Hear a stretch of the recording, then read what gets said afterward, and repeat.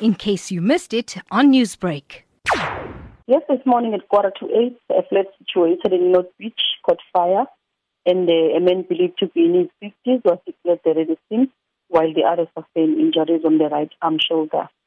And the circumstances surrounding the incident are still being investigated. What information can you give to us regarding the identity of the man? Yes, the victims are reported to be the doctors.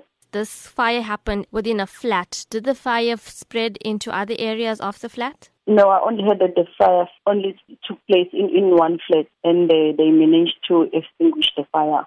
And the cause of fire is still unknown. So, Captain, you did mention that one other occupant was injured during this fire. Can you perhaps tell us the current condition of this person? This person was treated at the scene and was not taken to hospital. He was treated at the scene. And what are police now investigating? Inquest case was open for investigation at Durban Central Police Station.